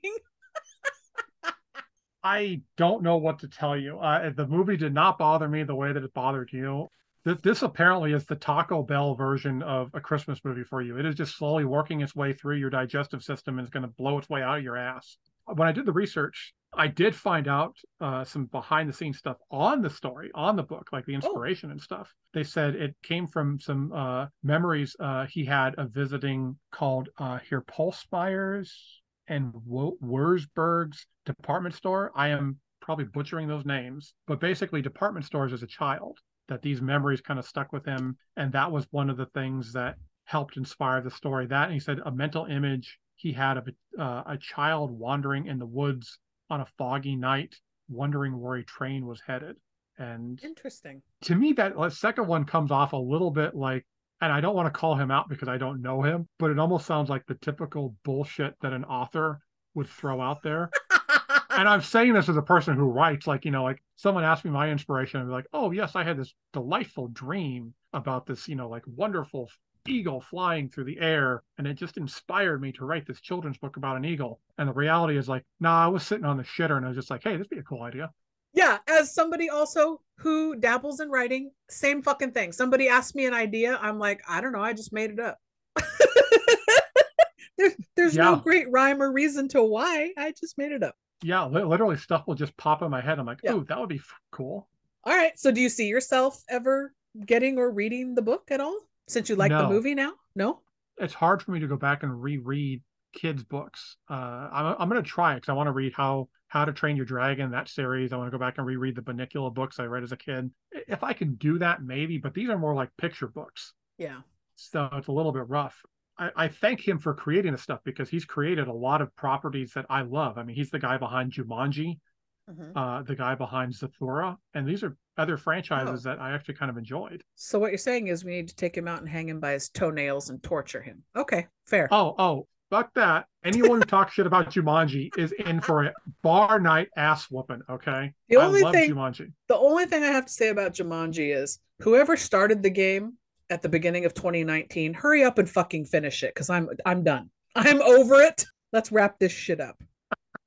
All right, let's move on to the final question of season 3.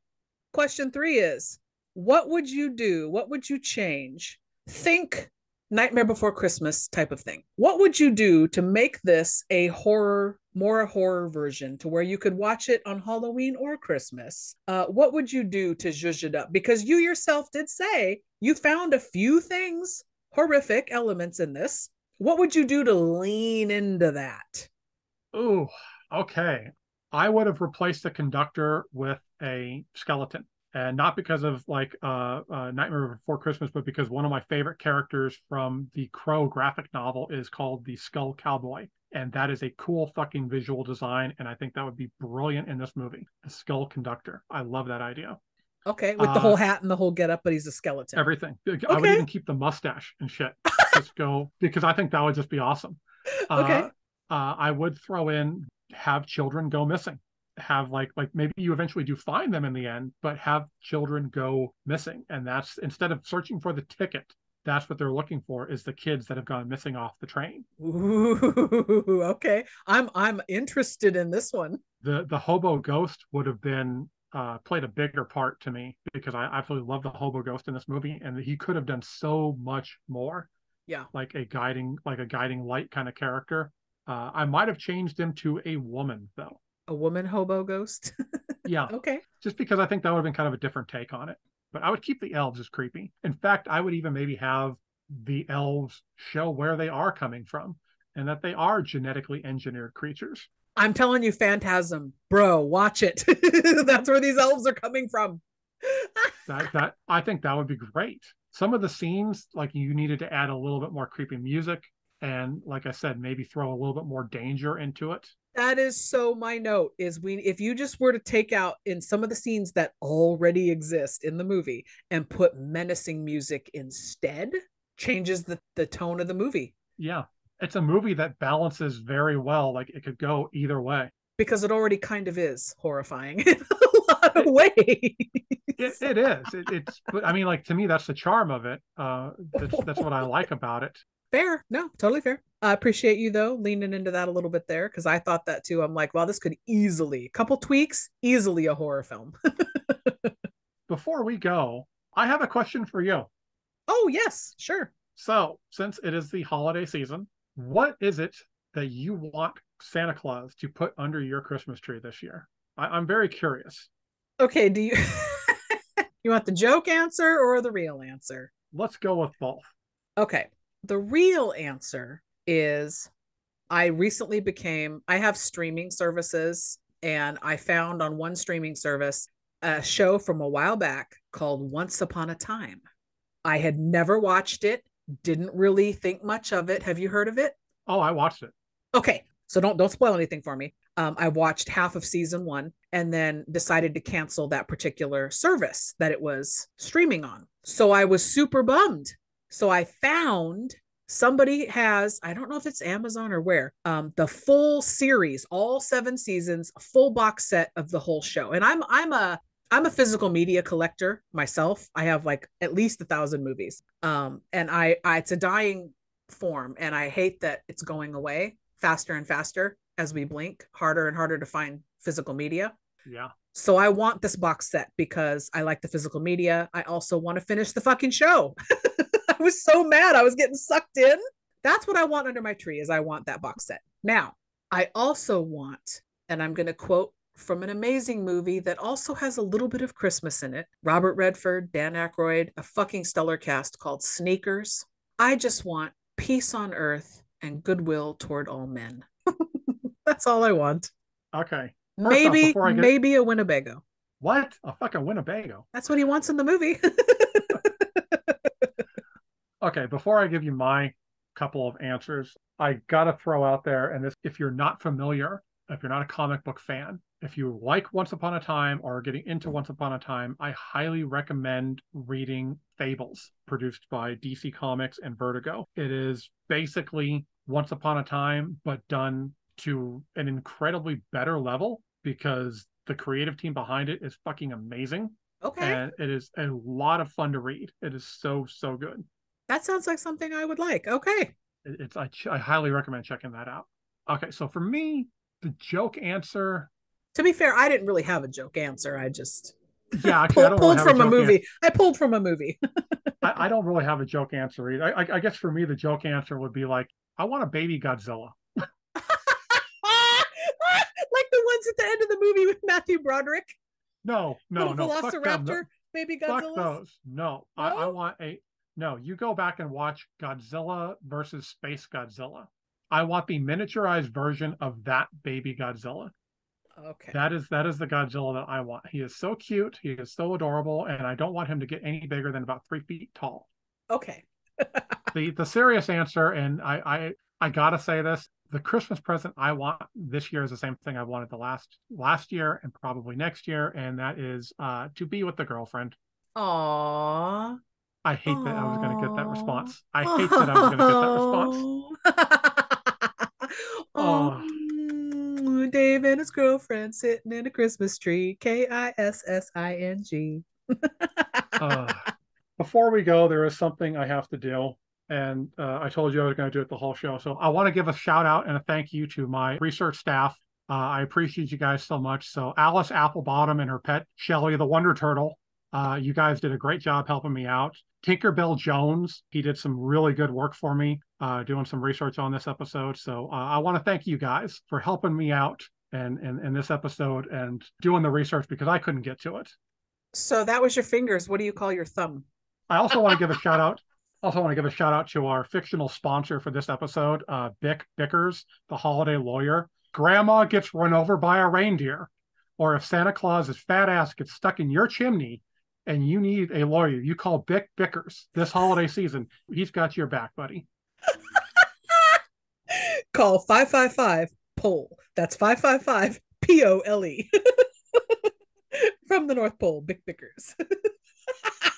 Oh my God, we are out of here. Thank you all for listening. We appreciate your support. This has been a wonderful, amazing season 3. We couldn't have done it without you. Couldn't have done it without you, sir. So thank you for making this year a real blast, truly.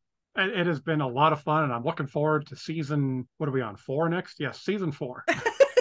It all blurs at some point, right? Well, I've been drunk for half this season, so. All right. Well, we want to thank you all again so much for listening. And on that note, we will see you all in season 4. Goodbye. Is there something I can do for you? I'm looking for a girl.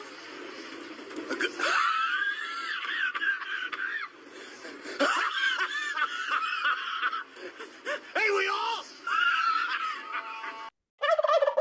Hey, listeners, Drive-In Dave here saying we know you have a lot of options when it comes to podcasts, so we want to thank you so much for listening to ours. Please be sure to follow us on all your social media platforms. Join us in the Bad Movie Conversation. We're on Facebook with a Let's Talk Turkeys page, as well as a discussion group where you can chat with other people who also love bad movies. We're also on Instagram at Let's Talk Turkeys, all one word. Plus, we're on Twitter with the handle at Gobble Podcast. That's GOBBLEPODCAST. And of course, you can always email us direct at Let's Talk Turkeys, all one word, at yahoo.com. You're still here?